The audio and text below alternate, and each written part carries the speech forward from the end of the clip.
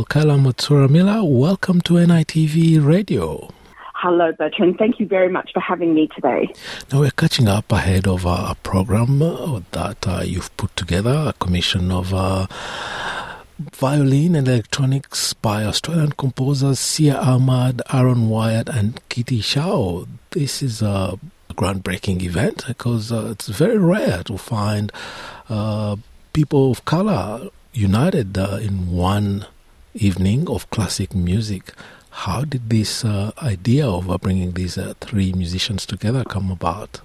The idea initially came about when I was shortlisted for a fellowship called the Friedman Classical Fellowship, where a young emerging musician can put forward a project for their instrument. I'm a violinist, and I thought very long and hard about what I would like to do with the money allocated and with the platform to speak. For the longest time as a classical violinist, it's been a real challenge and something to reflect upon how I would like to use my music, not just to create great art, but also to do something that reflects my political views.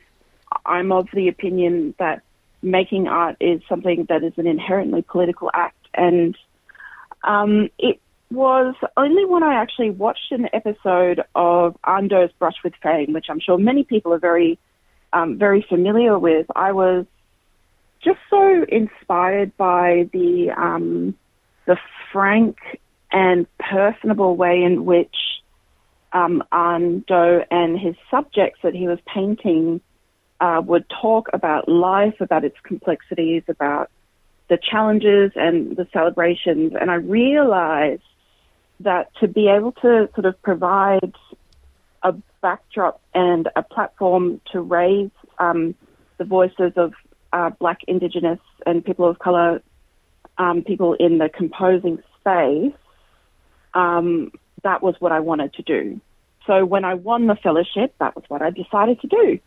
And the show is coming together at a very unusual place for classical music, the Abbotsford Convent.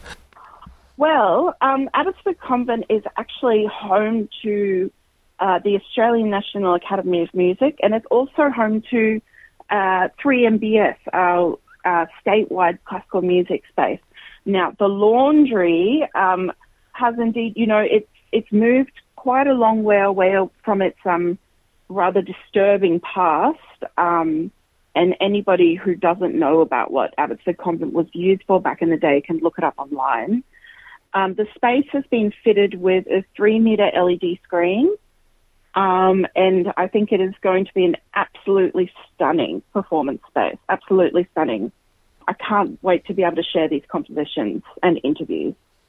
Yeah, because you just said something I was going to ask you. It's the conversations that we'll be holding with the three musicians, Aaron Wyatt, a Noongar man, an Indigenous man, and Kitty Shao and Sia Ahmad. Have you got some questions you can share with us that we'll be asking that night? Absolutely. So the premise of the project is that I've asked each of these composers a series of questions, really sort of probing what the motivations for the composition were. When I started, I said, I'd like to run off a single memory or a feeling. It can be a happy one, a joyous one, a regretful one, whatever it is.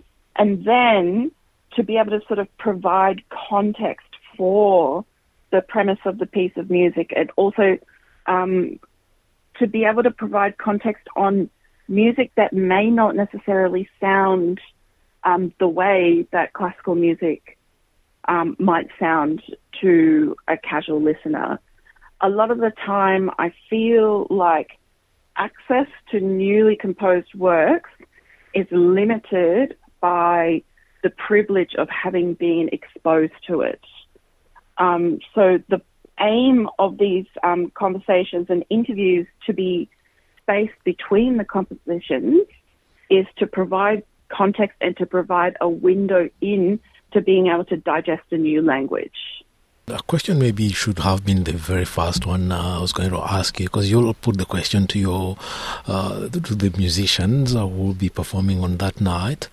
How was it for you growing up? What was your experience growing up in the world of classical music in Australia as a person of colour? Well, I grew up in Queensland, and I started playing in youth ensembles in Queensland from when I was 7 years old.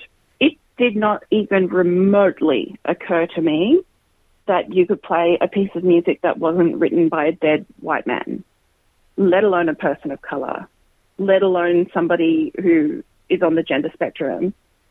It just didn't occur to me. There was no conversation. There was no window in. And I think that it's just absolutely bizarre to me, the concept that our industry and our art form could possibly survive without turning to other places to look for stories and to find other stories to tell. And I do believe that it actually locks people out of being able to pursue classical music and to have the wonderful privilege of being able to play an instrument because of this. I must have been 18 or 19 the first time that I played a piece of music by a woman, and then it was even later than that I played a piece of music by a person of colour. That is, in my opinion, unacceptable. And now you're playing with just persons of colour, different backgrounds. How does it feel for you bringing these three people together, and how do you see the future of classical music in Australia? It has been one of the most joyful, inquisitive and truly playful experiences, something that has been incredibly formative for me in my journey as an artist and as a musician. And also, I think, deeply affirming in knowing that there's a path forward for me and that it opens the doors, hopefully, to create a legacy of more people coming forward with their stories, more people being able to interact with this art form, not from the outside, not feeling like they're doing it from the outside, but as sort of a collective. I can't wait, actually, to see this project continue to grow and beyond the concert, and to continue to commission more composers of colour and to be able to sort of collect those stories and tell their stories through my violin playing. Kyla, thank you very much for joining us on NITV Radio and talking to us about Three Conversations, an event that will be taking place on the 27th of October at 7:30 p.m. at the Abbotsford Convent. Yes, that's right. And there's only a few tickets left in the second round of selling, so please do get in quick if you'd like to come.